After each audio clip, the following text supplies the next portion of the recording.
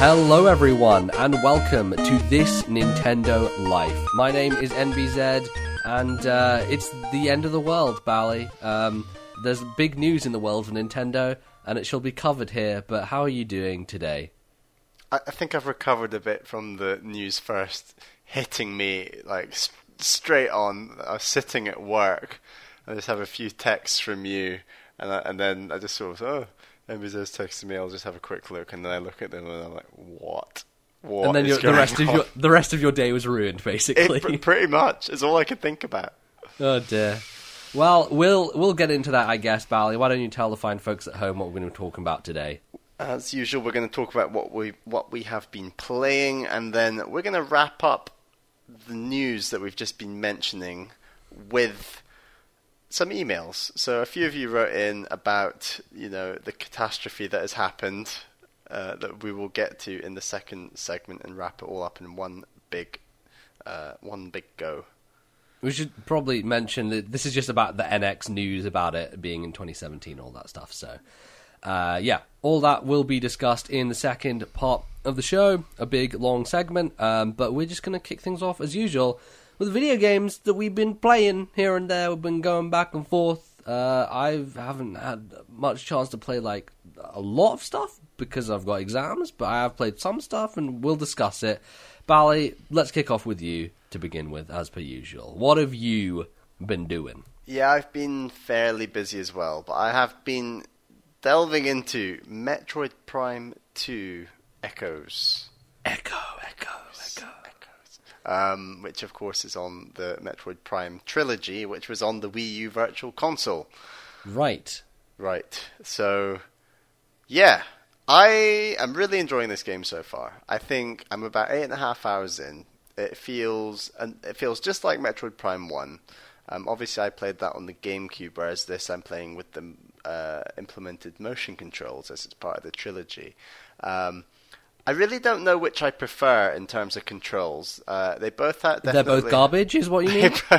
They both have advantages and disadvantages. This one feels closer to a dual stick shooter, but still isn't one by quite some way. So what's so crucial about the controls on the GameCube games is that you essentially lock on, and then the second you're locked on, and you start shooting, you automatically hit your target. Whereas this, it's slightly different. The lock-on doesn't control where you shoot, it just controls the camera, which initially does feel quite frustrating because you have to lock on and then you have to aim your reticle. Whereas, like I said, with the GameCube, you literally just lock on and start shooting, and it's pretty instantaneous.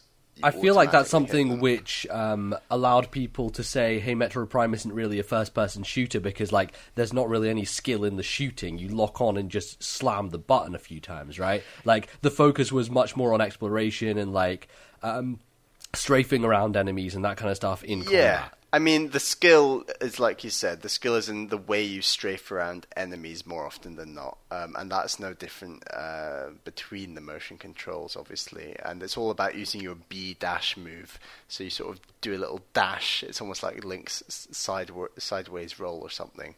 It's a bit weird.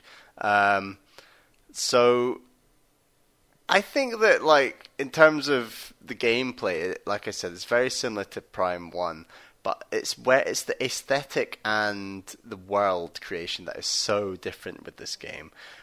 It is unbelievably dark. From the start of the game, they're the Federation Force, those famous guys.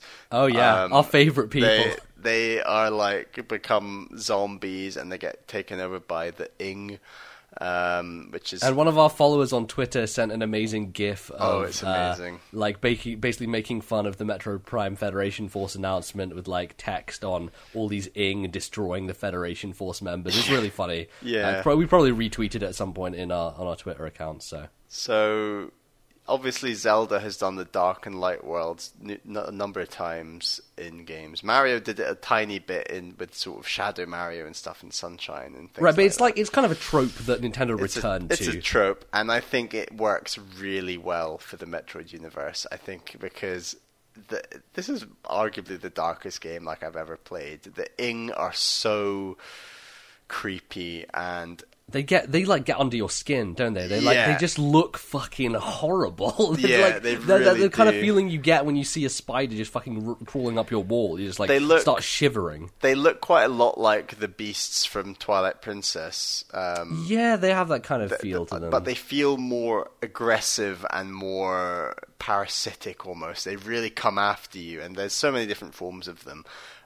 So the whole sort of ether and dark ether, you're on the planet ether, and then dark ether is sort of the alternate reality, the dark world.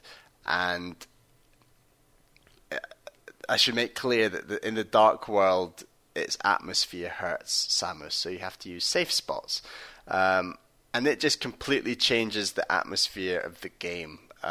Do you think, and I know you haven't played a huge amount in the Dark World or of this game, like in total, but do you think that idea of constraining yourself to these little pockets of air bubbles almost where you can't get hurt detracts from the core of what Metroid is, where you are so open and free to explore and you feel safe doing that as long as you're prepared, able to take on enemies? Do you think that takes away from what makes Metroid so fun in the first place?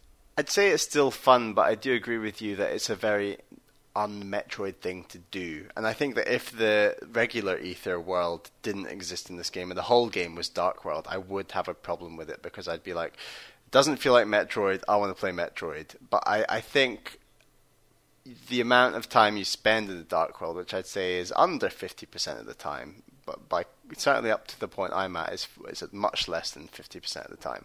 I think I can see what they're trying to do, and I do think it is fun and works well, and there's a different form of playing. I should make clear, you're not actually invincible in these pockets. What happens is, and if this actually changes, I've just got to the point where there's like a mechanical thing that changes that I'll explain. But basically, your health goes down rapidly when you're outside of these bubbles, and then when you're inside a bubble, your health gradually goes up.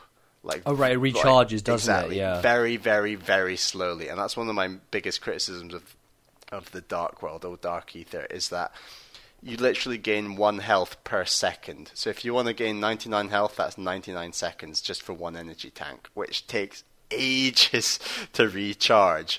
And maybe that was on purpose, the way the game was designed, because they want you to stop and think and look around a bit more, because you definitely do have to plan out the way you're moving. But I guess as well, you have the scanner, which makes you want to engage with the environment a bit more and make sure you're looking at where you need to go next and that kind of thing. Yeah, exactly. So I think it's just encouraging you to slow the pace down. And all the dark areas I've reached so far are very, very linear. It's not become this whole, you have to go and explore and do loads of long runs sort of with your health depleting fast. But the thing is, I think that the game from now on will implement that, because I've just gotten the suit that makes the health you lose in Dark Ether go down much, much more slowly.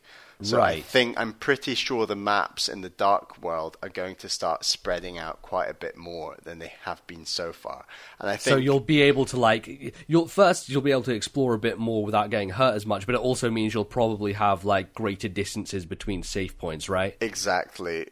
Really long distances. The safe points are, some of them, so there are lots of save points that are always just there, but there are other save points that you have to shoot with a specific beam, whether that's dark or light or regular, and it becomes really sort of tactical how you use your beams and things like that. So, and I should mention the dark and light beam. So when you defeat enemies with a dark beam, it charges your light beam, and when you defeat enemies with your light beam, it charges your dark beam. So you have these 2 beams that are pretty crucial for doors and different enemies and things that you have to make sure are constantly, kept in balance to some degree. So there's a lot. You have ammo for them, right? They have ammo, which is quite frustrating at times. Right. It's weird because they take that concept of the missile and then start applying it to even more stuff. So it's you start to have more management and that kind of thing going on. Do the enemies like still provide you though with enough pickups and everything? Yeah, definitely. And the Dark World is full of these sort of stationary enemies that don't really attack you, but you can always shoot and kill them to get boosts like power-ups and ammo and things. So, and they're just sort of like this atmospheric. They look like tentacles almost. It's quite weird. Like the whole Dark Ether. I can't say highly enough how dark and awesome the Dark Ether world looks. Like the sky is always purple almost, and it's really kind of. I imagine the music is equally. The music to go is along. so eerie, and it's I will say my cool. one favorite thing about Metroid Prime 2 Echoes, the intro music might be the best Metroid music of all time. It's pretty great. I don't even think it's in this game because of its trilogy, and I don't think, you don't see the Metroid Prime 2 start screen, I believe. You just go straight into the game. Oh shit, right, So, because it's part of the trilogy. That sucks. That's the best bit.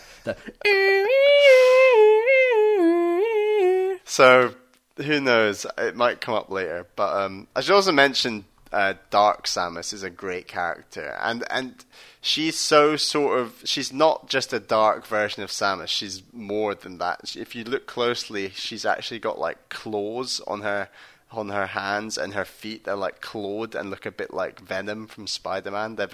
She's very kind of corrupted almost, like it looks right, you were really making cool. this point on Twitter, and I was like, oh, isn't she more like, the SAX, which is the other like dark version of Samus in the series? Well, the SAX is like almost a carbon copy, whereas Dark Samus definitely is a different thing.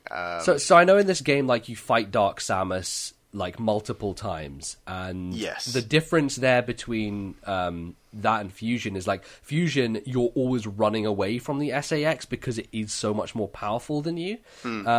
Do you feel that like kind of breaks things a bit? The fact that like you're equally powered as you go along with Dark Samus and you're fighting. I guess like it's weird to the way in which you'd have to like do an escape sequence in Metroid Prime would be very different because like the speed is a lot slower, like running speed, and you can't really look behind you to see what's happening. So I guess they had to make some compromise there. But how do you feel about those fights generally? I absolutely love the boss fights, and that's including the Dark Samus boss fight. I think so far, like, this game is very good. Metroid Prime has sort of, the first game has fewer bigger boss fights. This game has much more smaller boss fights. You find like you're in a boss fight almost every new area. Sometimes it feels like it's very consistent. So it's very Fusion-like in that way. It's way. By the end of this game, I will have faced way more bosses than Fusion. I would even say, like, there's real. It's interesting that there's a lot of parallels there, like SAX vs Dark Samus and all these bosses and everything. And I think like that whole Dark Samus and the Ing is so cool because the whole point of Metroid Prime was that you'd have Samus, you'd have the Metroids, and you'd have the Space Pirates, almost in this three-way fight. Whereas now you're having a fourth factor in this story, so you have the Ing, the Space Pirates, and the Metroids and Samus. Like, it's all coming together, and obviously the Space Pirates are wanting to try and utilize the power and the information that like the Ing have, and they end up getting caught out a few times, and you fight Space Pirates along the way, and like I'm intrigued to see how that sort of plot works out, and just reading all the lore and trying to work out what's going on. Do you like the more kind of directed story in this one? Because I feel like in Metroid Prime 1 it was much more of you personally unearthing all the history and scanning stuff and reading documents. Whereas I think Metroid Prime 2 is much more direct in its cutscenes about the past and like all the stuff with what's the Lumos? I can't remember what the good guys are. The Luminoth, yes.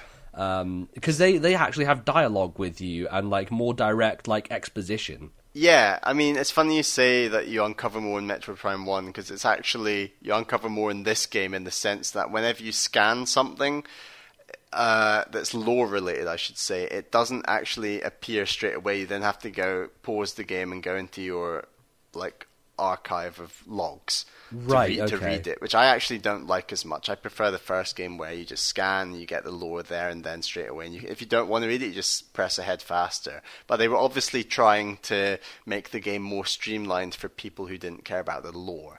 Right, yeah. But you're right, there are more cutscenes, and it's quite interesting just to see what's going on, and stuff does get explained a bit more. Is there voice acting? I can't remember when the first Luminoth you meet talks to you, because it was a while ago that I started playing Prime 2, and of course, infamously, that worm thing that I just died to and was scared of, and never went back to on the GameCube. You're thinking of the Bomb Guardian. The Bomb Guardian, yeah. The Bomb Guardian. I never got really past that point, which is very early in the game.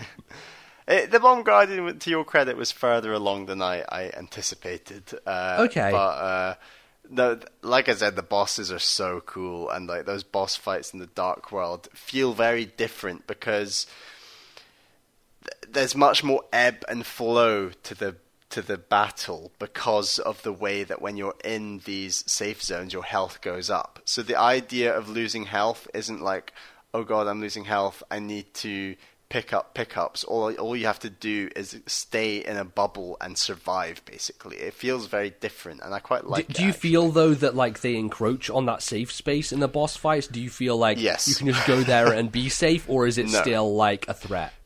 It's still a big threat, and like I said, and this is obviously the reason why you charge up so slowly in these safe zones, is because that you do actually have to fight a lot of enemies when you're in them, and it would be too powerful if your health just went to full when you went to a safe zone. So I can understand why they did it. It's just a bit frustrating. Right, my biggest gripe with this game, and I'm surprised I didn't feel this more about Metroid Prime 1, and I definitely remember feeling it about Prime 1, but I just not to this degree. And that's, I don't know whether it's the location or the number, but it's the save rooms. Like they're in the wrong places. There's not enough of them. I have found myself like wandering around in new spaces for 20 to 40 minutes just looking for the next save room, and then you might be low on health and there's enemies coming at you, and you're like, oh my god, just get away from me. All I want to do right now is save. And it's so frustrating because there's like really big bosses that you end up fighting, and they just don't stick a save room straight after the boss. You can be exploring for another 20 minutes, for goodness sake. It's so frustrating. And we were just talking off mic about this, but I agree with you that the 2D Metroids are much better at just implementing save rooms more frequently. And it's just, I don't care if they break the thematic vibe of a boss room just to shoehorn a save room in at the side. I don't care, because it's just important that they have them there. And it's just crazy that a game like the Prime series doesn't have a save system like Zelda, for example. It's just really frustrating. And maybe that's one area where they were trying to be like the 2D games, is like, the save rooms are such a important part of Super Metroid Fusion or whatever, and like maybe they were just trying to implement that, but it's just frustrating. Yeah, no, I totally feel where you're coming from. I was also wondering, like we were talking a little bit about, maybe it's your own time management or situation where you feel like you have to set aside a certain amount of time to play this game, and I don't know if that was a similar thing back when you played the original Prime. I can't remember what was going on back then. It was bad then, but it's worse now, I find, where I just, in my head, I think, right, I've got this to do later on in my day, but I'm going to play some Wii U now, and it's just frustrating because I can't just pick up and play and stop playing when I want. It would be alleviated really if like Wii games on Virtual Console were able to be save stated, but obviously because of the nature of that stuff, you can't. Yeah, exactly, and it's really frustrating, and who knows if NX has a bit of Virtual Console for stuff like Wii and Wii U. I hope they can implement that functionality. So yeah, I'm only 8.5 hours in. I reckon I'm maybe only about a third of the way through the game. There's so much to go. I'll hopefully play as much as possible for next time, but I'm really enjoying it. I absolutely, it's been too long since I played a 3D Metroid. really, it was back really... in 2014 when you beat Prime, correct? Yeah, 2014. So you've given it a good break, I think. It's been a long time, but yeah, in this, the 30th anniversary of Metroid. The year of Luigi. The year of Luigi. Loving it. It's good. It's a good game. Awesome. I'm glad that someone on this podcast will play Metroid Prime 2. One day, MVZ, you are going to play this game. Fuck no. Oh, God. Everything about it turns me off, but I'm glad you're having a fun time. Cool. All right, so let's move on to what I've been playing. So, as I said, I haven't had a huge amount of time to delve into anything too deep, but I did manage to finish Final Fantasy VII, which, tick that off the list of classic JRPGs that I am, as this wanderer through the desert coming across every so often. Bally, I have to tell you, you were wrong. The final boss was not a dick and a pain in the ass. So Sephiroth is like, he's challenging. I think like the end of that game is well done because it allows you to have the breathing room if you want to go out and do this extra stuff, which I did. I went and got like the ultimate weapons for all of the 3 characters, the party members I was using, and that certainly was a big boon in the final kind of dungeon area, because when I was coming across like just standard enemies, I have like the best weapons in the game, and so I don't need to like waste all my mana, my magic points and stuff on them, and I'm just like smashing them with my standard moves instead, and really helped me kind of just like push through that last area. And then I get to the final boss, and I do it first time, but it is challenging. Basically, there always has to be one bullshit move, right? So you get to Sephiroth, and like of course, it's a JRPG. Yeah, well, you get to Sephiroth, and you get to his final form, because obviously multiple forms. Of course. And he does this move, which is the most absurdly, like, fucking over-the-top thing. He starts on the edge of the solar system, and, like, this massive, like... Why not?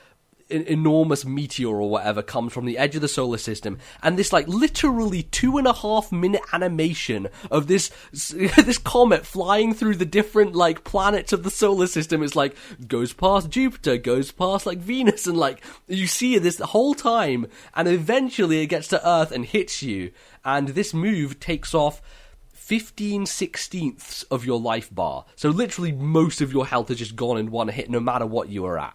And so that's a little bit of a dick move, because then you have to be like, shit, okay, I need to make sure no one dies. If someone does, I need to get ready the Phoenix down so I can get them back up, and then I have to have my cure ready, and I have to reestablish like my guard thing because that goes down.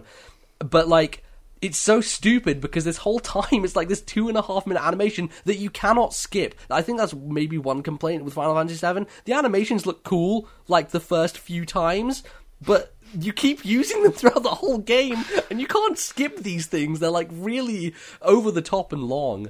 And yeah, that one, Supernova, just fucking...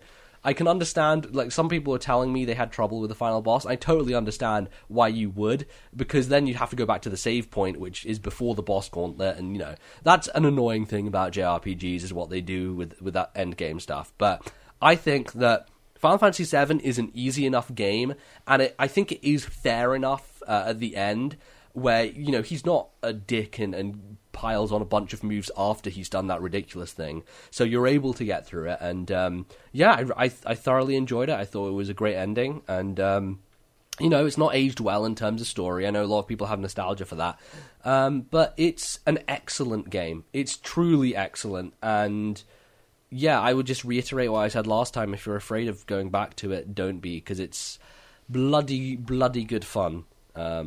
So, yeah. I'm happy for you that final boss wasn't a nightmarish experience. Yeah, no, it was good. It was the right amount of challenge. Like, I felt like it put up a fight, and I didn't just kind of, you know, sail my way through the end. Was this game as balanced as Chrono Trigger? Because I know you sort of see that as the most balanced, streamlined, smooth RPG experience. It's not quite as perfect as Chrono Trigger is, but it's damn close. Like, it really is very thin line between the two. And I think, I don't know, maybe that's why they're so praised, but I don't think it gets brought up enough, is like how well streamlined these JRPGs are, in the sense that, like, over ridiculous grinding is never necessary, really. Like, you if you have a good grasp of the systems and everything, you can get through it without having to just blow your load. So, great stuff. Final Fantasy VII, still a great game. The other thing I've been playing the last couple of days is... I don't think I've ever talked about a Layton game on the podcast, have I? I believe I talked about... You played Layton versus Wright, I think. Right, yes. I did talk about Phoenix Wright versus Professor Layton. That's the one. But I have played the first 2 Layton games on DS, and it's one of these things where, like, I've always wanted to be like, I needed to go back and finish the Phoenix Wright trilogy. I've always wanted to just go through and finish the Layton trilogy. So I finally got round to the 3rd game, which is called Unwound Future. And Bally, you'd love it, because it's all about time travel. And yeah, so the game is about, like, Luke, who is Professor Layton's companion. He's like, this boy is like 10 years old. You get a message from the future, from like, I am future Luke. You need to come to this place and do a thing. So it's all about, like, going to the future and finding things out.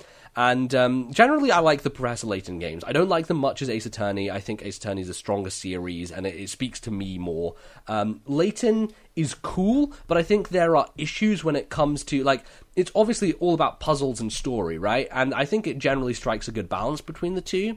But I think one of the shortfallings of Layton is a lot of the time they'll give you puzzles that are just, like, these obscure things that have nothing to do with, like, the narrative that's going on. And generally, like, when it's a big narrative section, they do a good job of, like, interlinking it so that the puzzle you're doing kind of correlates to the thing that's happening. Like, there's this one instance where you're in a casino, and, like, you're being assaulted on all sides by these guards, and you need to figure a way to get out of there. So the puzzle comes up, and it's like this Tetris block thing of fitting pieces inside of this shape. And basically what you're doing is you're crafting, like, a gun out of these casino parts, and the gun, like, shoots coins out of it, basically. So it's really cool. You, like, put it all together, and then you have a cutscene afterwards of Professor Layton wielding this gun and just shoots coins at all these guys in the head. It's really funny. I really like it when the game does that stuff. I think that's when it is at its strongest. But then sometimes you'll come across it, and it's like this random person in the street, and it's like, oh, you need to do this puzzle. And the puzzle's like... So, girl A is 5 years old, boy 3 is this year old, this guy is 7 years old, what age is this guy? Like, that sort of puzzle where it feels more like I'm sitting doing the GCSE math challenge than I am playing a video game. Like, when that happens, that's where I lose interest and my engagement goes down. And I think a lot of those puzzles which are not interactive in the sense that, like, the casino gun one, you're moving objects into a space and flipping them around. Like, it's tactile, right? Whereas a lot of the puzzles I don't like are ones which feel like it's a thing I have to figure out in my head. And that's fine, because the DS is perfect. They have, like, this memo screen which you can go to and, like, write down notes and figure things out. But it doesn't feel as engaging as that other stuff. It feels like I'm doing work as opposed to stretching my brain in a more fun way, you know? So that's, like, those are the sort of things that I come across which are a little annoying. But otherwise, like, it's pretty standard fare for the Layton games. Like, it ramps up in difficulty pretty well. I do think, like, sometimes the wording on some of the puzzles is really confusing and unclear. There's, like, stuff with directions, which it's just, like, there's this one puzzle where you're looking over the top of, like, a car park, and you have this car that you have to move into a parking space, right? And the wording is stuff like, if you go on this space, you have to move left or right. If you go on this space, you have to move straight. I'm like, okay, but does straight mean relative to the car or relative to my perspective? And, like, that sort of thing is the miscommunication, which makes it hard for me to feel like I've satisfactorily been able to answer it. It's like, well, yeah, I knew what I had to do, but, like, it's not made clear enough to me.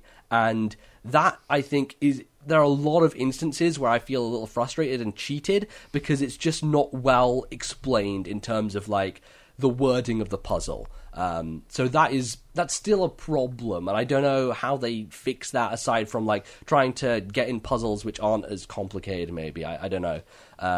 But yeah, a lot of the kind of extraneous aspects, like the visuals, the music, one of the funniest things about Layton games is the NPC characters, because they really look like non-humans. They look like the most disproportioned, weird faces, and like so strangely drawn. Like they're almost Picasso-esque in the way that they appear to you. And it's a strange contrast because Layton and Luke are kind of, like, Professor Layton has 2 dots for eyes, you know? Like, he's very simple. And these other characters you come across are just these deranged, like, weird manifestations. And I'm like, what the fuck is this weird place I'm in? So that's a little, like, jarring and disconcerting. But, like, the other stuff I love, like, I think there's this certain... unique thrill to watching a cutscene on a DS. Like, obviously, like the resolution is really like low and bad, but like having the voice acting and watching these little, like, they're really beautiful, like really well put together animations, and there is a curiousness and a wondrousness about that I still like get a thrill out of watching on this tiny kind of handheld, which seems like not. Yeah, it's charming. I would say that it is very charming. A lot of charming elements, like the music. It's really hitting me this time. The music's fantastic. There's a lot of kind of accordion and violin in there. Like it feels like kind of bustling, kind of street stuff, but also like has this JRPG tinge to it. It has like a Xenoblade almost element, but kind of like this more kind of gentlemanly, sophisticated thing as well. It fits tremendously well, yeah, I've always listened to the music in Layton games, but for some reason this one's just sticking out to me. It's really like jumping out in my face, and it's wonderful. And I'll probably put some of it in the show in the break, so you should listen to that.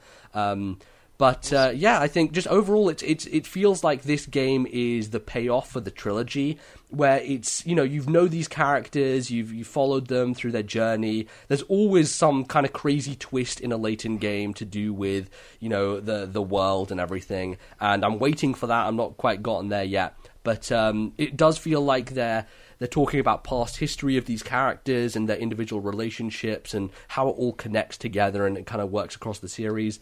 And I like that. I think that's a satisfying thing to do when you've got an audience who's like come along for a trilogy and there is like this past relationship with the characters that you kind of continue on with. And yeah, it's been very engaging. That's the one thing that really pushes me through. Like, I like the puzzles and they're fun, but I think the narrative is what draws people to Professor Layton, because it's really quirky and weird and satisfying. So I really am enjoying it, and I'm probably going to be done with it soon. They're not really very long games. They're like 10 to 15 hours, and I'm maybe like 8 to 8.5 into this one, so nearing the end. But yeah, really enjoyed it so far. It's nice to just be back using the touchscreen and playing stuff on DS. It reminds me like how perfect some of these games were at the time. The touchscreen just worked beautifully in all these cases for all these interactive puzzles, and even for the ones that you have to think about, just having the memo down there to like scroll things and write like annotations is super useful and helpful. And it's really the kind of game that couldn't be done on another platform which didn't have a touchscreen, which makes me think, like, I think there's actually a Layton mobile game that Level 5 put out, but I don't think it's... Yeah, I think it's like a weird different thing that's not actually a proper Layton game, which obviously it's a mobile game, so, you know, never have high expectations, but it's unfortunate, because I think they've kind of stopped the series after, like, the 2 trilogies they've done. So... Yeah, Bally, I know you're really curious. You're probably more interested in Layton than Phoenix Wright. Yeah, I am. It just seems more accessible, certainly for someone who's not played any of the games in either series. And, you know, it's something I want to try out when I can get rid of this dastardly backlog that just keeps on. Oh, growing. yeah. The pile grows. The pile grows ever stronger. It's definitely on my list of things to do. Okay, cool. Well, yeah, that's what I've been playing mainly. Stardew Valley continues to consume my life, but I will not bore you with the details. Yeah, that thing's going to take some beating for Game of the Year, pal, I tell you what.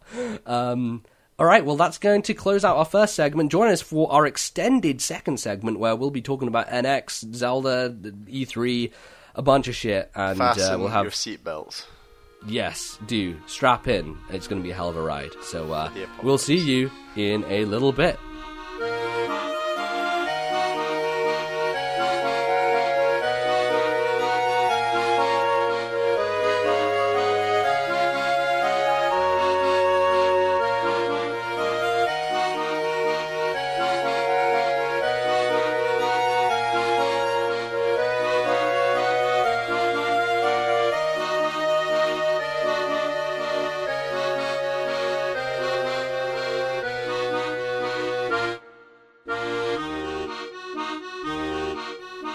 Alright everyone, welcome back to the apocalypse. Here we are at this Nintendo Live, breaking down for you the craziness that has ensued in the past few days. So Bally, Nintendo dropped some fucking bombshells regarding NX, regarding E3, regarding The Legend of Zelda, and it all came about as a result of their financial briefing. They had an investor Q&A after that, I think, which has gone up, and I think there's some questions that people have gone into, but nothing super curious has been gleaned from it. The big pieces of news came out of Nintendo themselves, and despite them obviously losing a lot of money, which was expected and everything, they had to hopefully shore up people's ideas, so the stock price didn't tank, but it kind of dropped anyway. Here are the big pieces of news, Bally. Number one, the Nintendo NX is releasing in March of 2017, or at least is pegged to release in March of 2017. 2016, the dream is dead. Any predictions we made were fucking wrong. So, the dream is dead, it's March 2017. Number two, The Legend of Zelda NX is a thing. It is coming out alongside the Wii U version. Apparently, both have been developed in tandem, and as a result of NX coming out in March 2017, Zelda has been delayed, the Wii U one, until March 2017, when both will come out. And finally, Nintendo will not be showing anything regarding the NX at E3. The only playable game on the E3 show floor will be The Legend of Zelda for Wii U, not for NX. And there will be nothing else playable at E3. Okay, so with that out of the way, Bally, what were your first thoughts on hearing this clusterfuck of a bunch of news? I mean, I think it was good you've just outlaid it in those 3 points, because I think some of those points are much, much, much worse than others. So I think the least bad point, arguably, is perhaps the NX is not coming out this year, it's coming out March 2017. Like, you know, that's just a few months difference. A few months is nothing in the world of Nintendo. That's not the end of the world. That's bearable. It's bad news, but it's bearable. Whatever. I think the second point you made, which was, you know, Zelda being entirely tied together, 2 versions coming out the same date. That is bad. Like, this is a game that was meant to come out initially. Wasn't it initially meant to be holiday 2014? Then it was 15. Then it was 16. Then now it's... No, it was 2015 originally. They showed it at E3 2014, and at E3 2014 they popped up. It said 2015, and so holiday 2015 was the initial expectation. It was also because at the end of 2014 there was the Game Awards, in which Miyamoto and Aonuma were like, oh, my game's coming out before yours, they're both going to be out at the end of 2015. Neither of them were, because clearly they're all fucking liars. But yes, so yeah, it's been delayed a number of times now, and this is probably an egregious one. What I think is the worst was your third point. No NX at E3. Now, I'm talking from the point of view of someone who's really interested in Nintendo, arguably a hardcore Nintendo fan, very keen on what they have to show. No NX at E3 is just a kick in the gut. It is just so... because it makes you think, like, if it's coming out next year, why not at least show it to E3 just to keep the hype train going? Like... it feels weird. It's just 3 bad points of news all came at once, and it just feels like the next few months there's just nothing. And that's, well, not nothing. There's going to be Zelda E3. Great. That is good. But we kind of expected that. That is the absolute bare minimum, and they've kind of gone with the bare minimum, I feel. How crazy is it, though? Like, we're getting a bunch of Zelda at E3. We are fucking so excited for Zelda, and yet, like, this news has put things into a perspective where it's like, oh, it's just Zelda E3. Like, we should be, like, out of our seats, like, oh my god, we're seeing Zelda E3, but, like, this has really... I think, here's the crucial point. For Nintendo fans, all this news is, in the short term, a fucking catastrophe. Like, this is the worst news we could possibly hear. As people who care about the news of Nintendo and want to know what they're doing and keep up with everything on a daily basis, in the short term, this is like the fires of Pompeii are raining down upon us and we are burning in them, right? Like, that is the short term, okay? Long term wise, a couple years down the road, will we really feel that this was a big turning point, that it had so much of an impact? Because the way that we can view it is like, a lot of things like Kimishima has said that part of the reason the NX has been delayed to 2017 is because they wanted to have enough software to show, right? I think a lot of this is Nintendo trying to do things on Nintendo's own terms. And if we look at it from that perspective, it makes a lot of sense. Like, the Nintendo movement away from E3 has been a gradual one, and it's actually something that we should have probably expected in some terms, because, like, they treat it as a way to connect with their fans, but not, like, in the direct way, on stage and everything that Sony and Microsoft do. Like, they have their own Nintendo, digital event, and it's very, like, they are removing themselves from E3, and I think this is interesting because it either says something about Nintendo, or, as Jeff Gerstmann alluded to, and he tweeted about this, it says something about the state of E3, because we already this year have Disney on at E3, Activision are doing their own thing, EA are doing their own thing, like, big names, big companies who usually show up to this event are realizing, hey, we can just do a thing where we invite fans and get them there instead and start getting good word of mouth out via YouTube influences. All this stuff probably benefits us more than maybe showing up at the E3 show floor. It's really expensive to have booth space, all that stuff. And Nintendo are still kind of doing that traditional thing. They're having booth space, they're doing Zelda stuff, but it does maybe say something about the state of E3 rather than the state of Nintendo. How do you feel about that, Bally? Yeah, I definitely can see where Jeff Gerstmann is coming from, and I definitely do agree with him to some extent in that.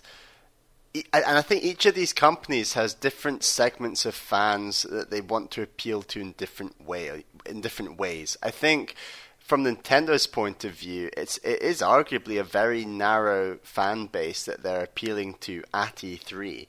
And if they can, and I think that you could even maybe argue that something like the Nintendo Directs, when they can get a bit of viral traction online, can almost spread further than an event like E3. And that's what we have to hope for now, is that, October time, that sort of time, there's going to be some sort of event, whether it's online only or whether they do actually do a stage show somewhere, which would be really unique and weird, of what the NX is going to be. I think that E3 is in decline because games journalists can get their games and experience different things and get their info from other places. The idea of a show floor being the only place you can try out games is not as popular as it used to be, and it's just the way the industry's changed, and I don't think Nintendo are necessarily leading the change or behind the change. I think they're just doing their own different change. So I think there may be a bad barometer from Jeff Gerstmann's point of view as to how to approach E3, because they've been approaching E3 very differently for quite some time now. I think definitely it's better to look to perhaps Sony and Microsoft when it comes to the health of E3 in general, because they do the sort of traditional, like you said, stage show presentation and show floor demos far more than Nintendo have been doing. Yeah, no, that's very true. I think it's also different because from a personal perspective and from a fan perspective, E3 is like Christmas. It's like when everything happens and when everyone gets excited. It's all, it's a huge hype train, and people generally want to find out all the news that happens from there. And so I think that, like, this is why it's so crushing to people, because E3 was supposed to be this huge place where we're finding out about what the hell Sony are doing with the Neo, and like our Xbox doing their own half step as well. And then Nintendo is the big question mark, is like, we still don't know what NX is. This is the flabbergasting thing, is if Nintendo don't show NX at E3, this system will come out having never been shown at an E3 prior to release. That's crazy. That's fucking absurd. Like, it's never been done before. I don't think in the history of E3. Obviously, before E3 existed, console just came out whenever. But, like, this is kind of a watershed moment. And I do definitely think that they have deliberately delayed NX, and that was the consequence. Because we imagine that Zelda, the decision to put it on NX, must have been made a while ago. They must have realized, this is a sinking ship. This needs to be a Twilight Princess situation. We have to move it along. And so, clearly the NX stuff has been in the works, and they've had work going on the Zelda version, and they said 2016 for Wii U Zelda, probably thinking that the NX was going to be ready in time for holiday 2016, right? That seems the natural thought process is they were prepared to put it out at the end of this year, but for some reason, be it software or manufacturing or some thing that's maybe outside of their control, they aren't able to, right? Do you think the NX was originally pitched to be 2016, Bally? Almost definitely. I think it probably was. But at the same time, I do think Nintendo have decided, you know what, that maybe they are trying to think outside the box, and they've decided that it's not all about holiday season in terms of gaming. And this was a point that Alex Navarro was making on the Giant Beast cast, which is, why are games companies so... Well, obviously, it's obvious why they're obsessed with that holiday season, because that's when everyone is spending more money, people have time off, and games are bought. But he made the argument that, look at something like Nintendo. They really aim a lot of their products at younger audiences. Younger audiences have tons of time off in spring and summer. They might not have as much money then, from Christmas gifts, whatever you want to say, but they have a lot of time in spring and summer where they will be playing a lot of video games, and that the industry just doesn't tend to release many games or consoles in that period. And maybe Nintendo are saying, look, we didn't want to delay the NX, but we're in this position. Why don't we go for this spring slot and try and aim at that younger market that's play more games in the summer and hopefully try a different tactic?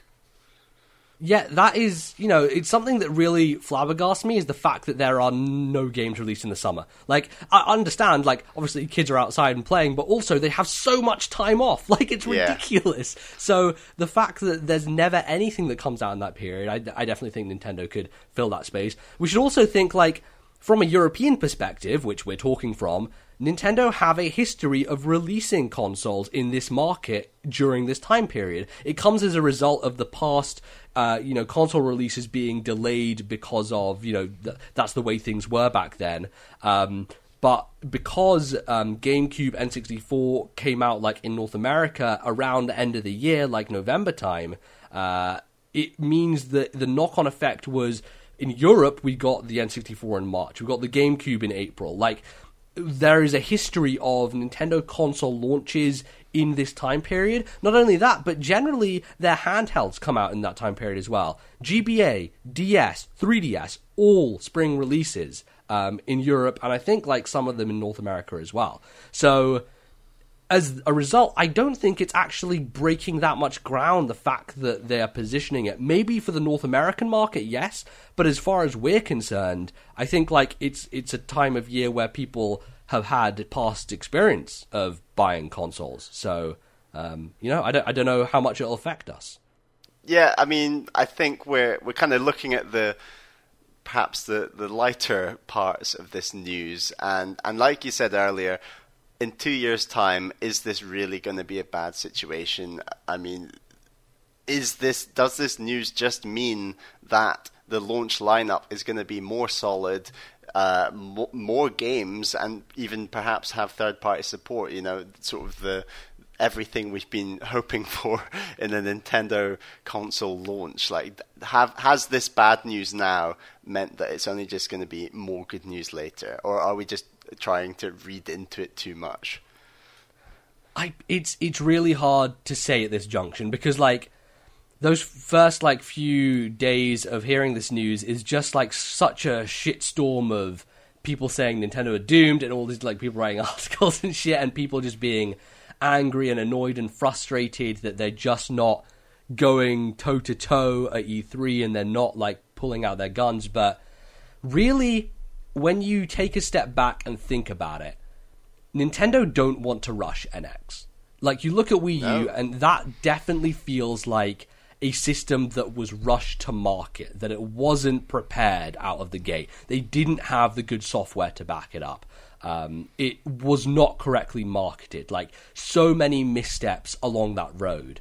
And I think Nintendo knows that they're in the shit at the moment. Like, does it really matter if they take an extra few months away? Like, does that impact them in the long term? Because number one, they're able to probably court third parties more and hopefully get stuff ready in time for launch. I think there was so Tom Happ, the developer of Axiom Verge, posted a comment on a US Gamer Story about how he had heard from people that potentially he'd be able to get a game ready for NX launch. Like, it's stuff like that where they're able to get indie devs on board, something that results in, you know, a better launch.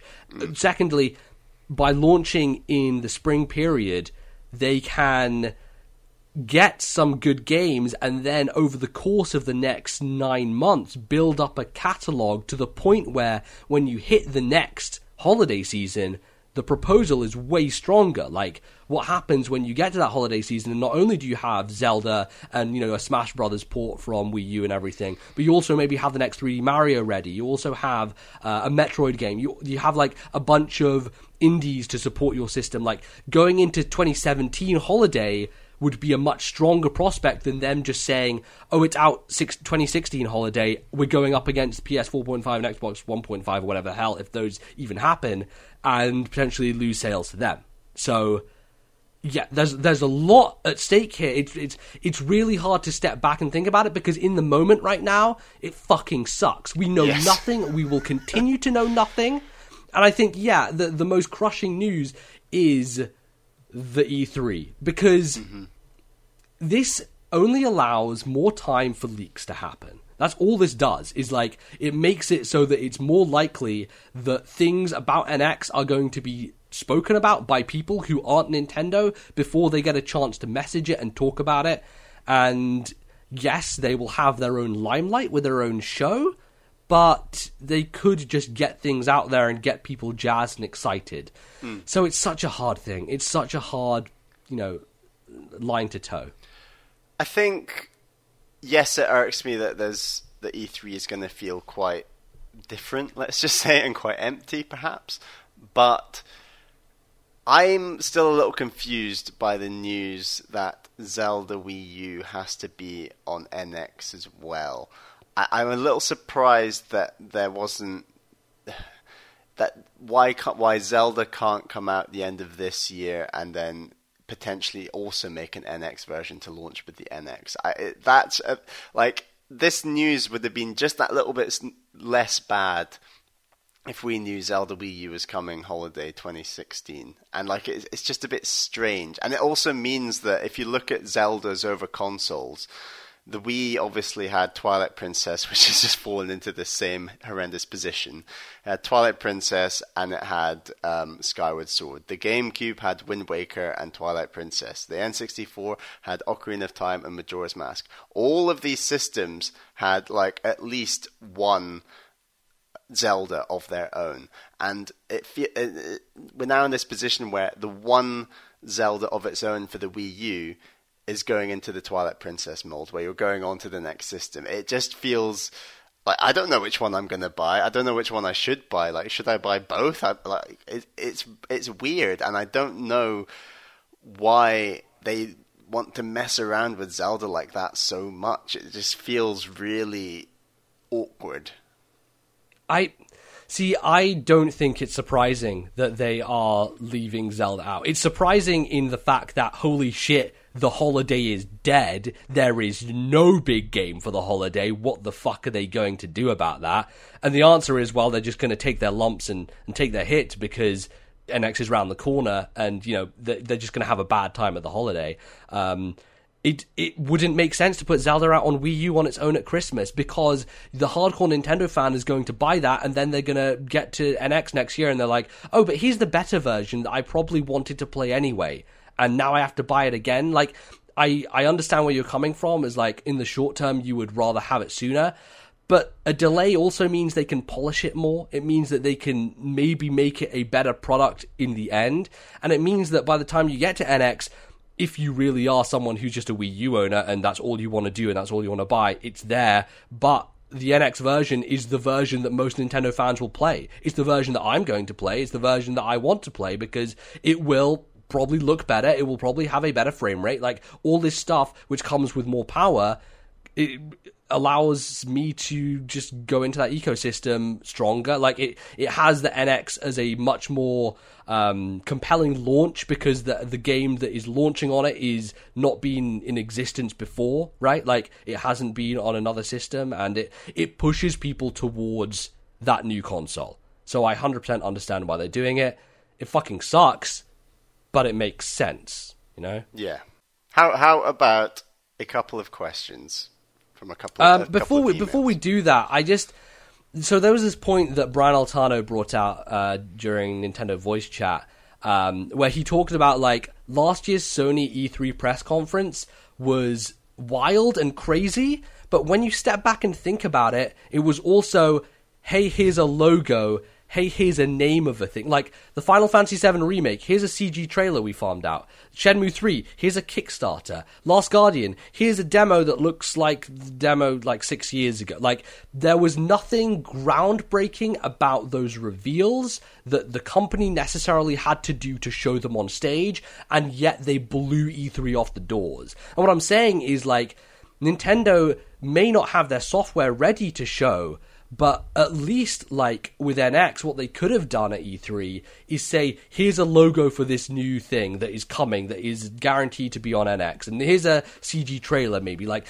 there are ways to build hype and build excitement without necessarily being 100% ready, and that's the sort of thing that ticks the boxes and wins E3 in the minds of gamers, in the minds of critics, in just generally, you know, when it comes to buzz and positive PR. So yeah, that's my only caveat there, is, like, had they done E3, they could have really stolen the show. And as a result, like, the big thing that worries me when it comes to Nintendo's NX reveal event is, will people pay attention if they're not Nintendo fans? Because when you have E3, you have mainstream outlets coming there, and they are all focusing on the big news and the big stories. And NX would have been the biggest story at E3. It would have been what all these, like, New York Times, Wall Street Journal would have been writing about, is that. And now that's not happening. Now they become a footnote. And the question is, like, do people pay attention when it comes for their time in the spotlight? Yeah, I agree. But at the same time, I think Nintendo could definitely be at E3 this year and give us a series of logos of games that would come out on NX that, without even showing the NX if they really wanted to. And yeah, maybe it could win E3 with all these amazing game announcements, but it's almost like they have only so many credits they can spend, and they've decided that, you know, I mean, say they did the logo for some 3D Metroid game that's going to be a launch title for NX, just hypothetically. Like, I feel it doesn't. I don't think the hype is necessarily that healthy in that sense, where it just gets the internet spiraling about that Metroid game, and it would be a bigger surprise if that just came later and then the NX was launched with it and it all came at once, if you know what I mean. Like, that creates a bigger wave rather than a few ripples.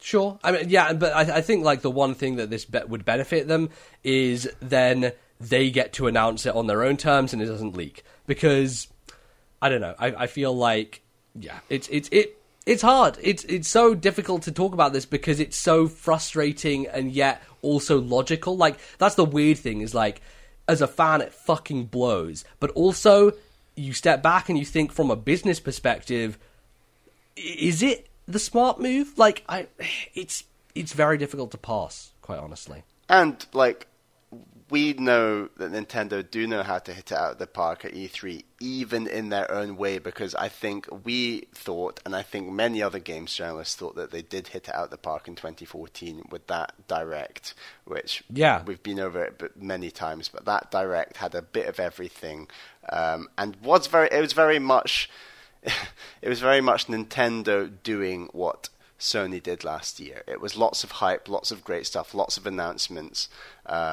but with much more substance, to be honest. Much more substance. Like, they actually show gameplay and things. So, like, we know Nintendo know how to do an E3, even in their new digital mode, but this time they've chosen not to, and we just have to have faith in them that they know how to do something exciting come September, October.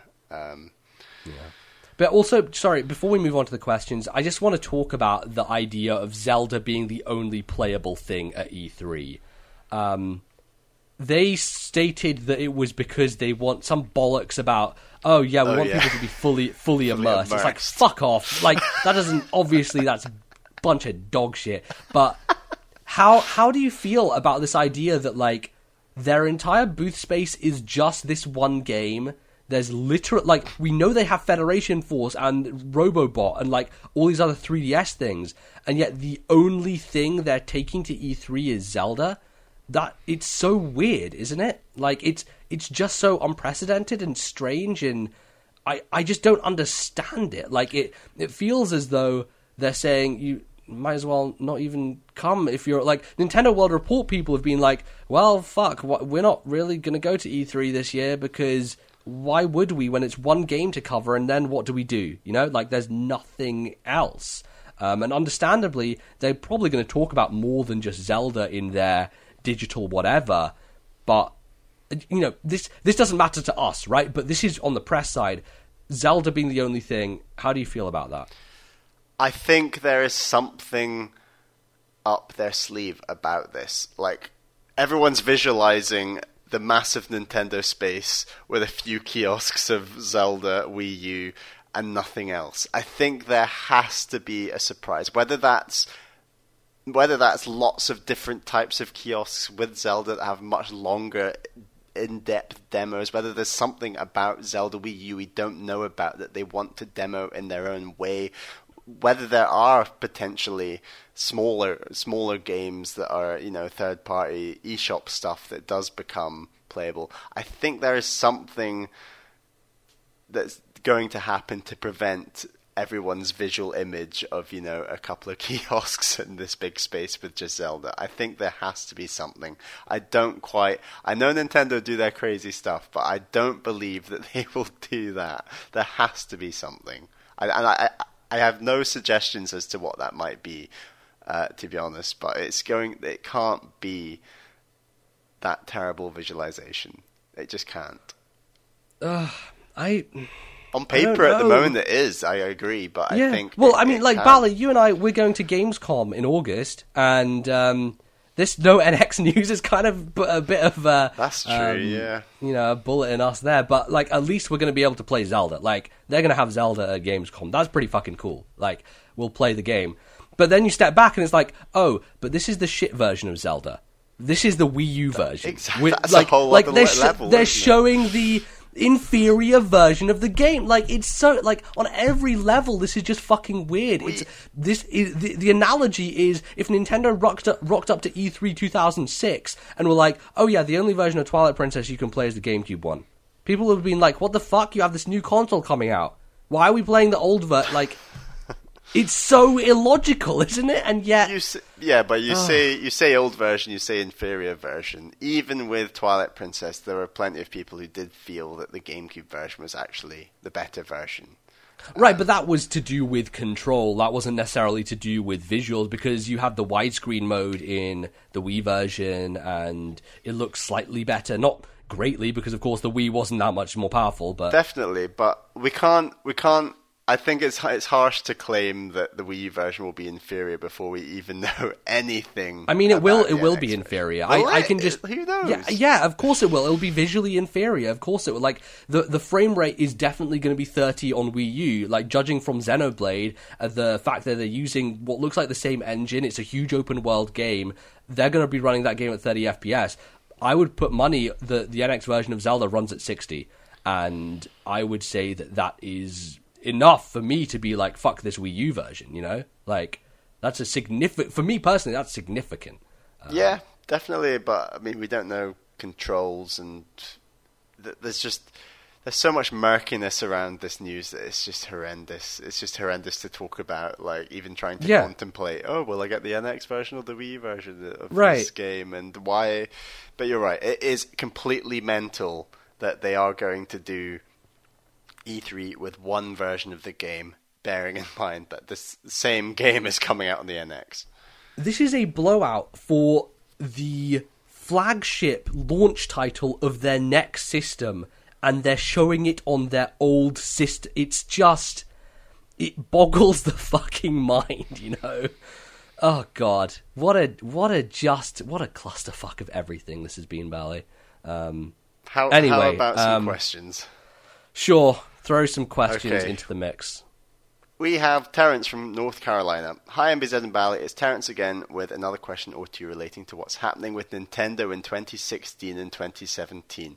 With the news that the NX and Zelda won't be released until 2017 and the fact that E3 will have a minimal Nintendo presence, my questions are as follows. Number 1. Without any marquee releases for 2016 on the current console, the Wii U, will Nintendo lose potential new buyers, especially with big releases by Sony and Microsoft and even VR going all out this year? Okay. Was it another question, or are we just... Shall we do one at a time? Shall we just... Sure. Yeah, so this is something I think a lot of people have been questioning, is like, with the potential PlayStation Neo and Xbox 1.5, was that a consideration here by Nintendo?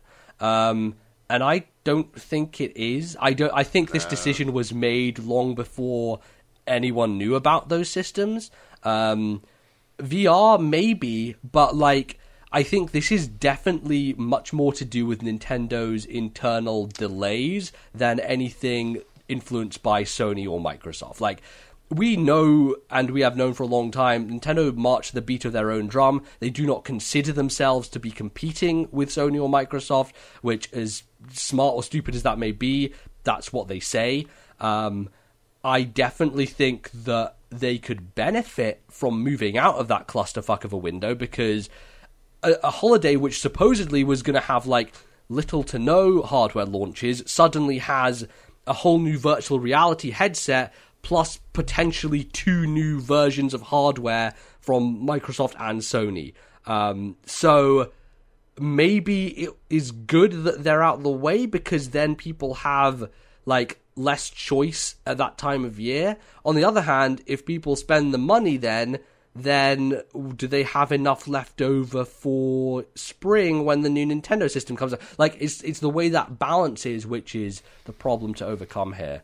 I mean, the question, will Nintendo lose Wii U buyers going into this holiday season? Definitely, but I mean, 100%. We're talking like opportunity costs between a few hundred Wii U's, maybe more than that. Some Wii U's being sold end of this year, or shall we get everyone focused on NX for 2017? And they've obviously just stuck all their eggs on 2017 NX launch, and you just have to accept that decision, respect it, because it's probably the right one out of those two options, and just go along with it.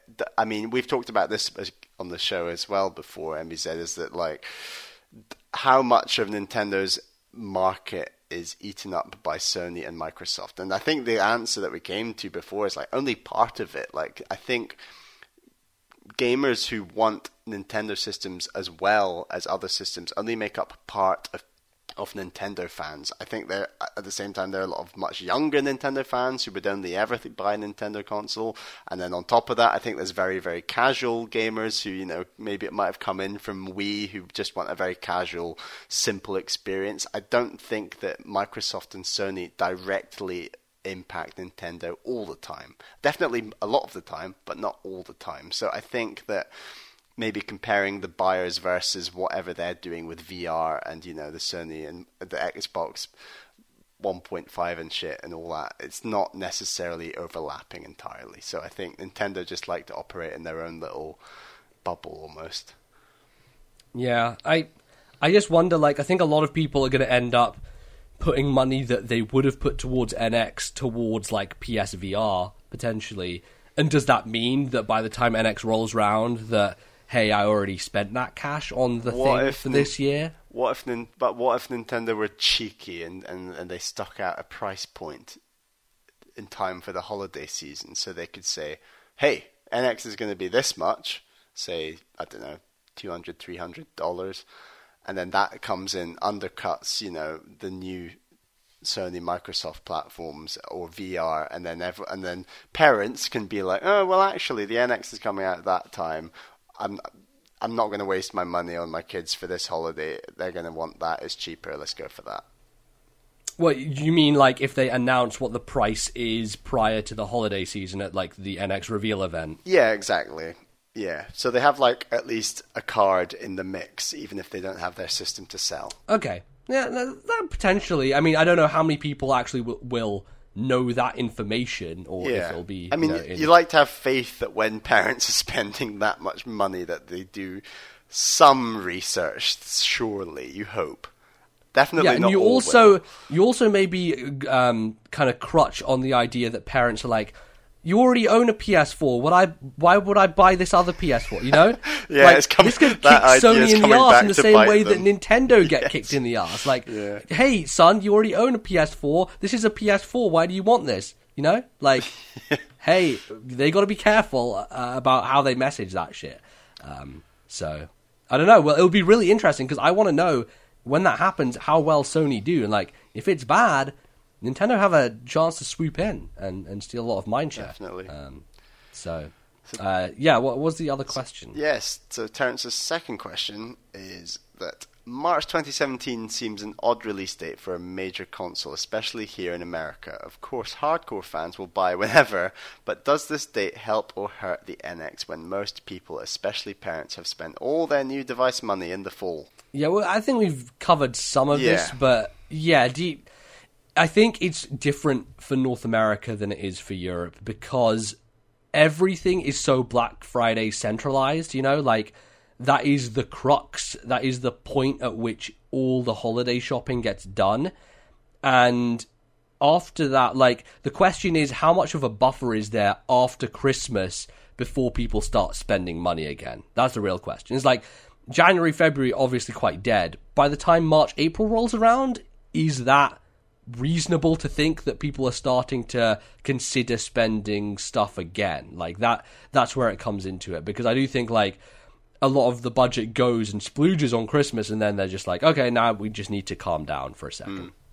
I strongly think, and I've actually I probably think this more from now living in Brussels, that sort of mainland Europe and Europeans, they just tend to spend far more evenly throughout the year. Like the whole sort of process of capitalism isn't driven as hard as it is in America to these sort of pressure points during the year where you have your holiday season, got to spend it all then. I'm not working off data here. I'm working off gut instinct that I do genuinely think that Europeans just tend to spend more evenly throughout the year. Interesting. So potentially, like, that could affect the North American sales as opposed to the European. Yeah, potentially. Japanese. But I mean, like I was saying with Alex Navarro's point from earlier, that it's very sort of territory that's never been sort of delved into before. So it'll be interesting, and it's definitely a risk. Yeah. Before we move on to like more emails, I want to pose the question of NX as a handheld and console again to you, because I feel like everything we've been hearing has centered around the idea that NX is a home console. The fact that we're talking about Zelda on NX. The fact that Kimishima has said 3DS has a bunch of software in 2016. Also, there's a bunch of unannounced 3DS software that we're still pushing. The fact that Pokemon Sun and Moon is a key cornerstone of their holiday lineup and is a 3DS game. Do you think that Nintendo are gonna try and move Wii U out the way for this NX console version and still crutch on 3DS as their main handheld platform until a further point in the future? Do you think that's a reasonable expectation? And also, if that's the case, do you think that NX doesn't launch in Japan until a handheld version of it becomes available?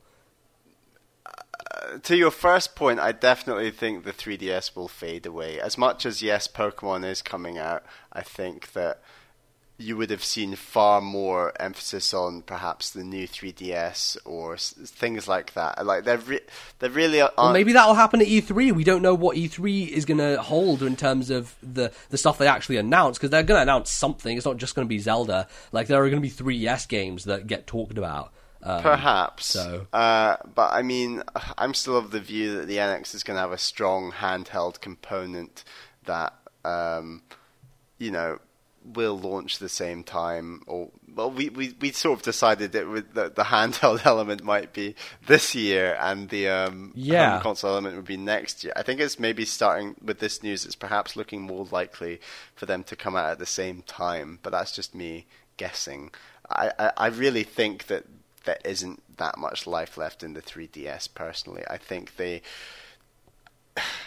if you can get experiences like the new Zelda onto the handheld, like that is really an area where Nintendo haven't gone before, where you're having these.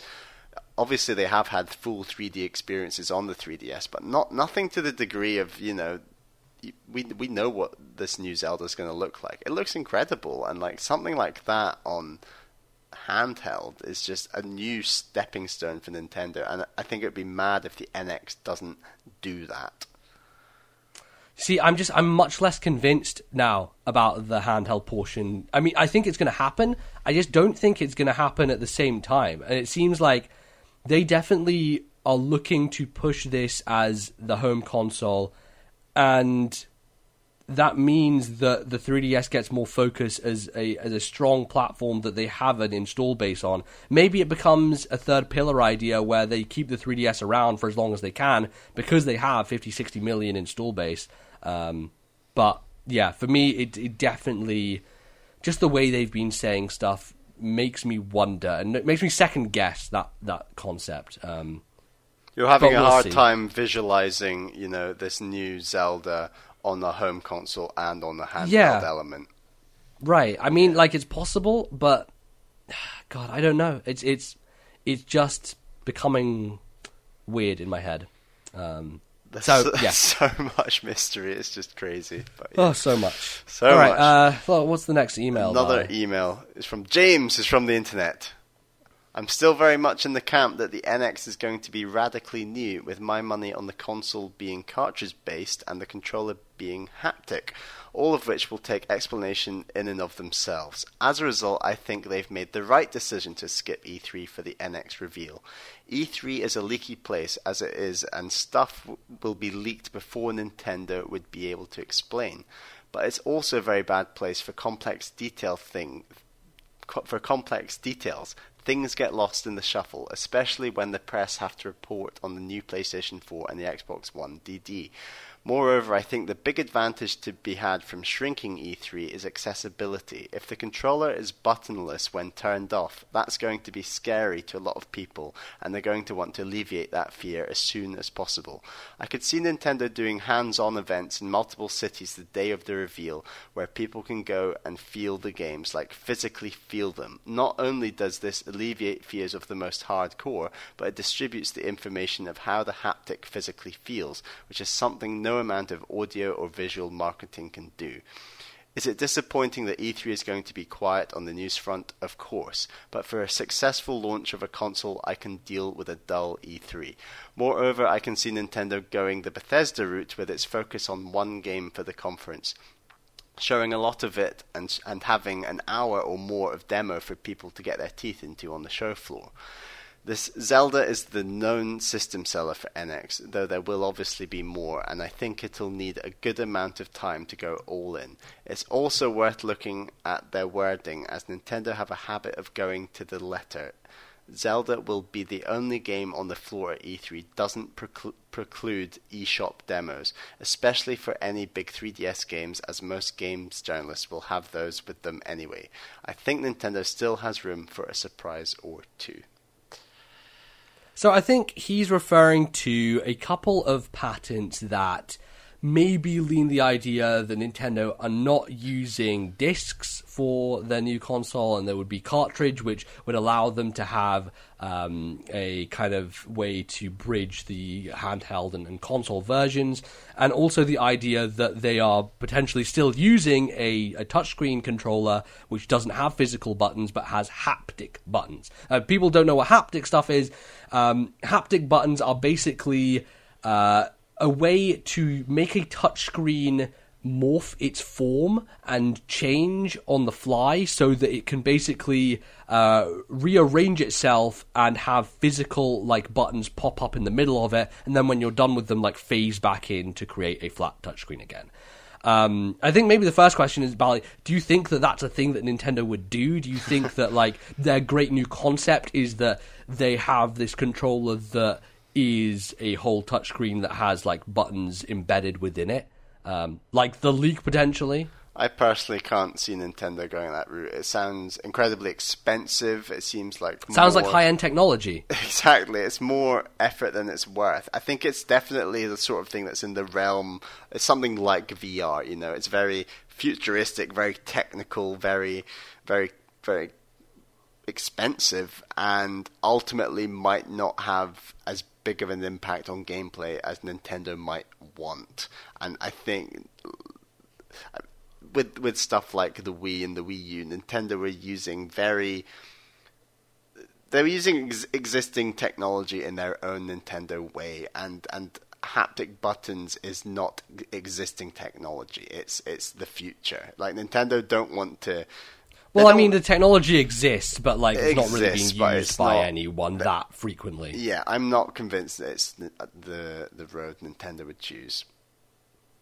Yeah, like you look at even the touchscreen on Wii U is a resistive touchscreen. It's not like an iPhone where it's capacitive, where it's multi-touch, all that stuff. Like it's the bare bones basic technology. And anyone thinking that Nintendo are going to go all out this time and are going to be like super powerful, more than the PS4 and all, like, I think you're going to be sorely disappointed. Like I just don't see them changing their skin when it comes to that stuff, because it doesn't make sense for them logically. Like they need to be a baseline equal with the other competitors to have third-party support, but I don't think they go above and beyond that, to be perfectly honest. Like it doesn't sound like Nintendo to me to go that route. And I don't know, like it seems like more trouble than it's worth. You think about the idea of they had a hard enough fucking time explaining the Wii U gamepad to people without having them getting a tizwaz about it. Imagine like the fervor when they're like, oh yeah, and the buttons come up and people are like, oh, that's not real buttons, oh, I don't want to do that. And I get James's idea of having stations for people to go to, but not fucking everyone can go to those. Like that's going to be a very limited select group of people, and maybe there's some good word of mouth that comes out of it, but there's still going to be skepticism. Like there's amazing word of mouth about VR. I don't have any, experience with it. I'm still skeptical because I get motion sick. So as good as word of mouth can be, it's not going to convince everyone, and it's going to be a hard thing to contend with. I think Nintendo want as few road barriers as possible when it comes to that stuff. So I don't see it being a thing. When he talks about E3 being a leaky place, I could say the same of their own event, or of like when they start giving stuff to third parties. Like, sure, stuff leaks out before E3, but stuff's probably going to leak out before their own event anyway. So, like, regardless of whether they did it then or later, it's still probably going to happen. When do we think, talking of sort of leaks and time windows, so we now know it's coming March 2017, supposedly.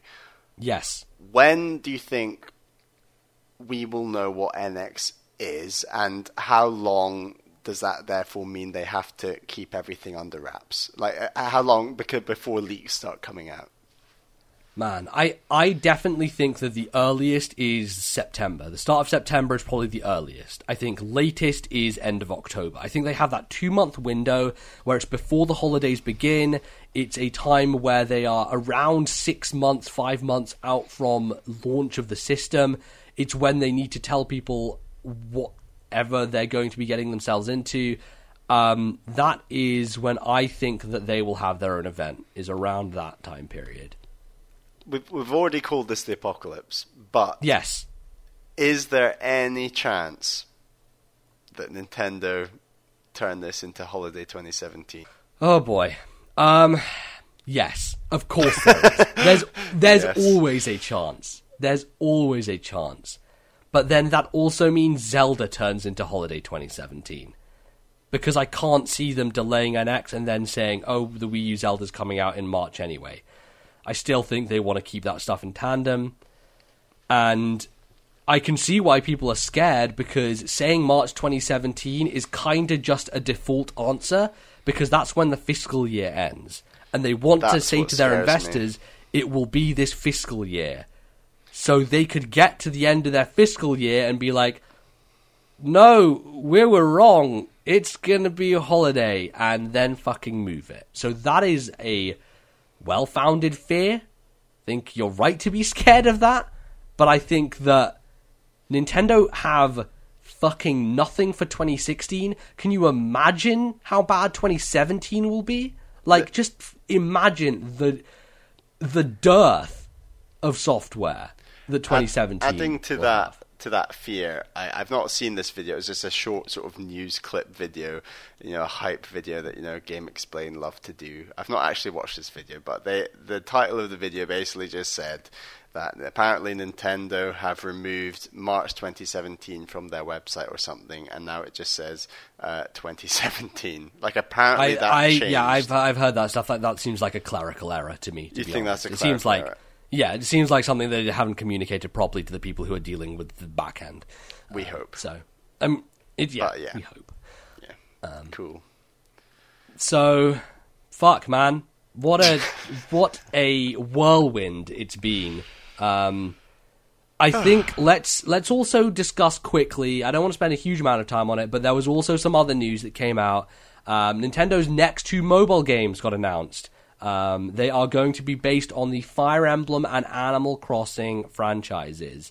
To me, this sounds pretty great. Like, I think that they have been smart in terms of picking 2 franchises that seem very well suited from a gameplay perspective to a touchscreen and to mobile devices.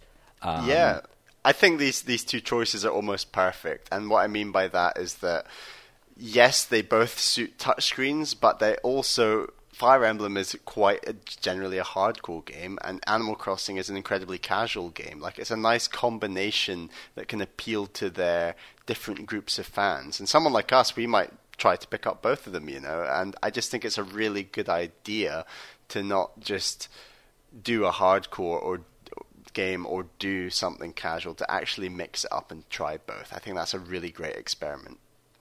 Yeah, no, I agree. I think that pitching these 2 different games, which are so completely far away from one another in terms of genre, in terms of audience, certainly helps them capture as wide a net as possible.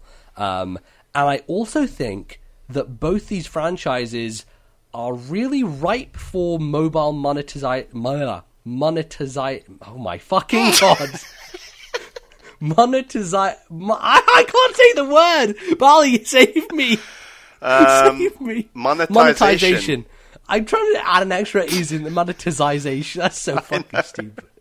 Anyway, yes, you know what I'm saying. I think that they have the perfect strategy here to extort people, which personally I don't like. But when we're talking about the mobile market, that's where the big players are making their money, is the free-to-play space and having packs and having add-ons. Fire Emblem is, built for this. You even take a look at Awakening right now. You go into the shop in that game, and there are DLC packs on DLC packs on DLC packs. So much content added on you can buy for that series. And you just imagine what they do with Animal Crossing with, oh, get this piece of furniture, which is a Nintendo-branded sofa or whatever.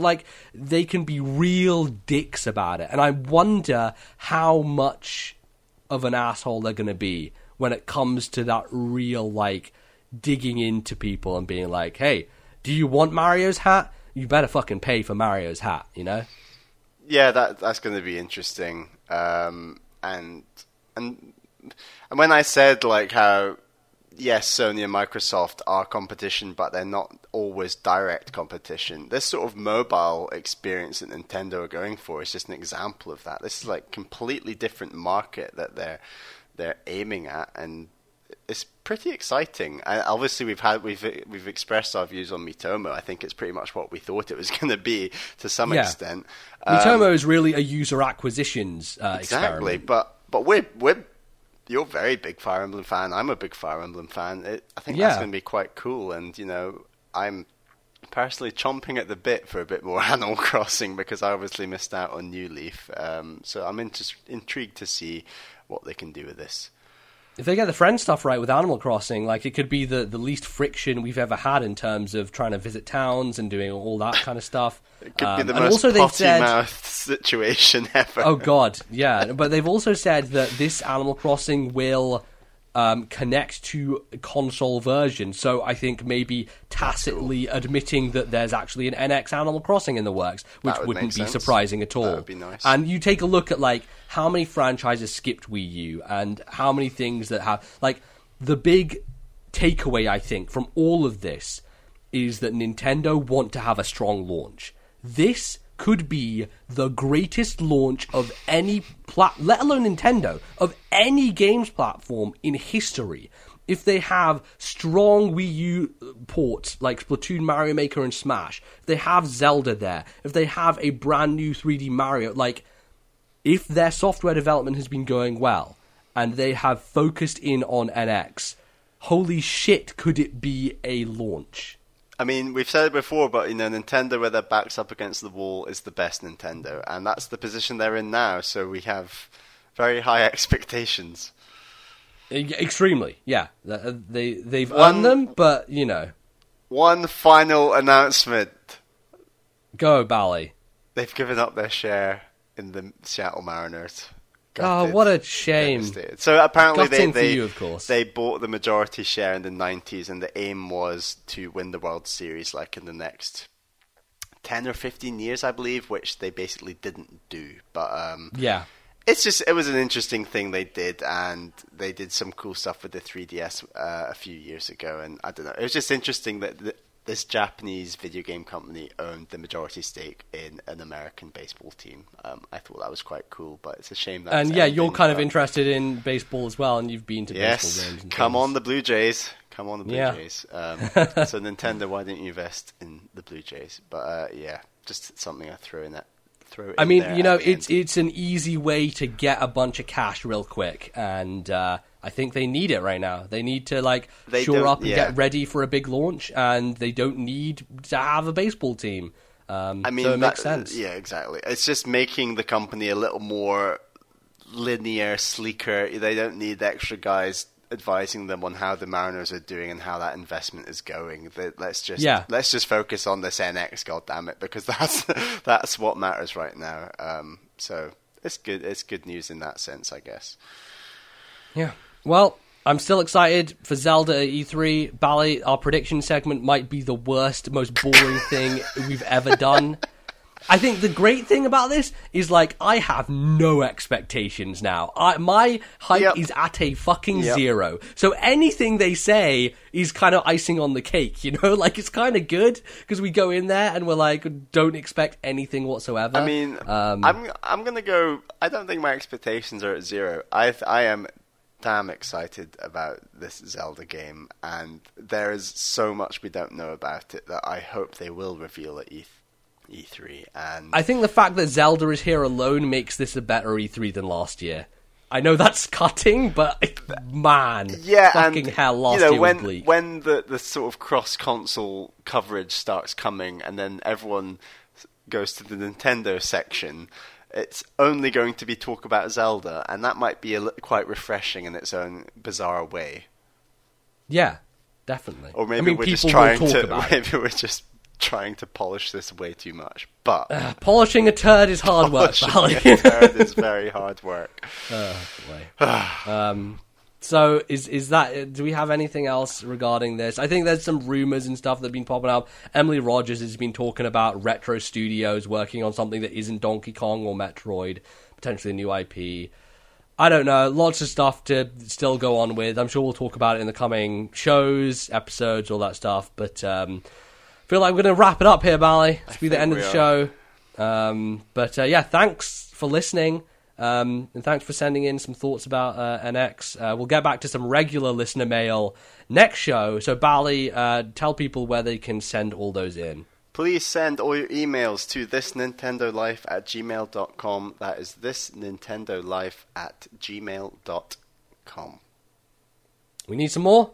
Please send it. Always Give need us more. your ideas about what Nintendo can do. What are your to make this reactions less of a to our catastrophe. reactions? Oh, God. It's an endless chain, isn't We it? need your Just reactions never. to our reactions on this Right. news. So then we can react to the reaction. Exactly. Oh, God. Bally, where can people find us on the internet? Where are you placed in the World Wide Web? You can find me on the internet, on Twitter. I'm at Ballyman91. That's BALLYMAN91. Please follow me. I'm almost at 300 followers. Yeah, let's get It's a Bally nice- to 300 followers. Yeah, let's do it. It's a nice big Do round it. number. That would be cool. I'd love that. Yes. Also follow the show's Twitter account. The show's Twitter account is at TNL Podcast. That's at TNL Podcast. It's the best feed to follow if you want to see all the stuff we're doing in between the podcast episodes. When we fancy making a video or fancy doing a poll question or doing something a bit off the rails, we like to tweet it on there. Exactly. You should go there for all the hot takes. A lot of hot takes happening. Takes. You can find me. I'm at Lord NBZ. It's also my Miiverse. I guess. Let's talk about quickly the Nintendo Humble Bundle happened. Oh, yeah, of which course. was an awesome fucking thing. This is the biggest twist around. Was the evening before all the NX news came out was Nintendo Humble Bundle. I was like, oh my god, Bally, this is so fucking cool. All these games, it's really good. And then they obviously had to twist the knife, so that was kind of dark.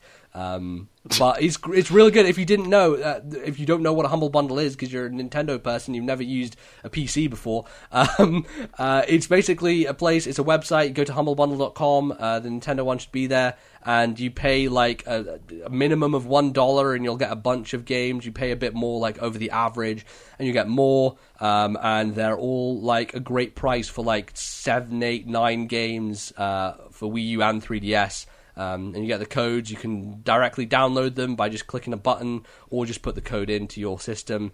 We're not sponsored by Humble Bundle. I just think they did this for North America, I think, last year, and I was really fucking annoyed because they didn't have European versions. They fixed that this time, so even if you're in Europe, you can actually get access to it, which is great. And it goes to charity, right? Yes, you can actually decide how you want to split the money. So part of it goes to the developers, part of it goes to charity, part of it goes to Humble themselves. So you can just kind of do the split however you want it to go, and it'll all work out in that way.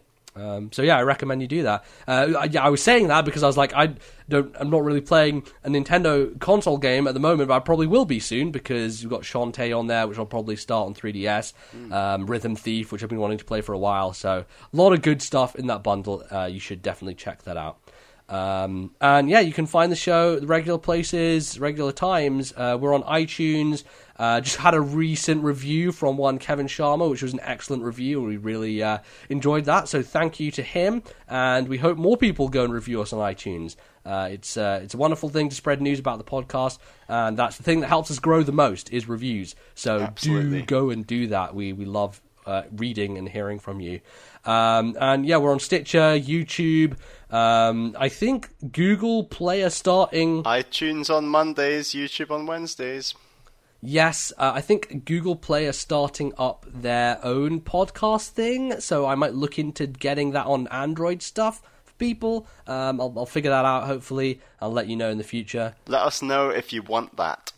Yeah, you should do. I don't know how many people use the Google Play Store for podcasts, but it's it's an initiative that they're going through. So, and I think that's probably it, Bally. There's not much software coming out, but we got a hot backlog to get on with, so let's go do that. I've got to pick up Star Fox, and then there's Fire Emblem around the corner. It There's is. so much to play.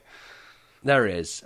So worry not. despite Nintendo having a dead 2016, it will not be a dead This Nintendo Life. Will be trucking along as per usual. So thank you all for listening. And I guess we'll see you in a couple of weeks' time.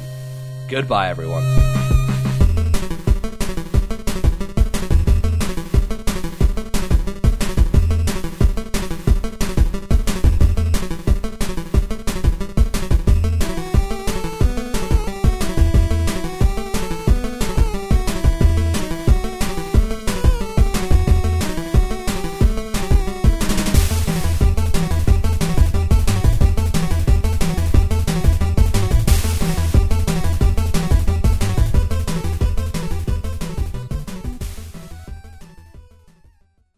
The musical interlude used on today's show was More London Streets from Professor Layton and the Unwound Future. Copyright Level 5, 2008. Definitely, because it's been pretty low-key, actually. Yeah. Compared to... it got overshadowed by some other news, basically. Yes. Uh-huh. No shit, it got overshadowed. Yeah, that's the biggest heel turn, is like, that evening, the Humble Bundle was like, oh my god, it's so cool, I love Nintendo! I wake up the next day, fuck everything. Yeah. Oh, what a heel turn.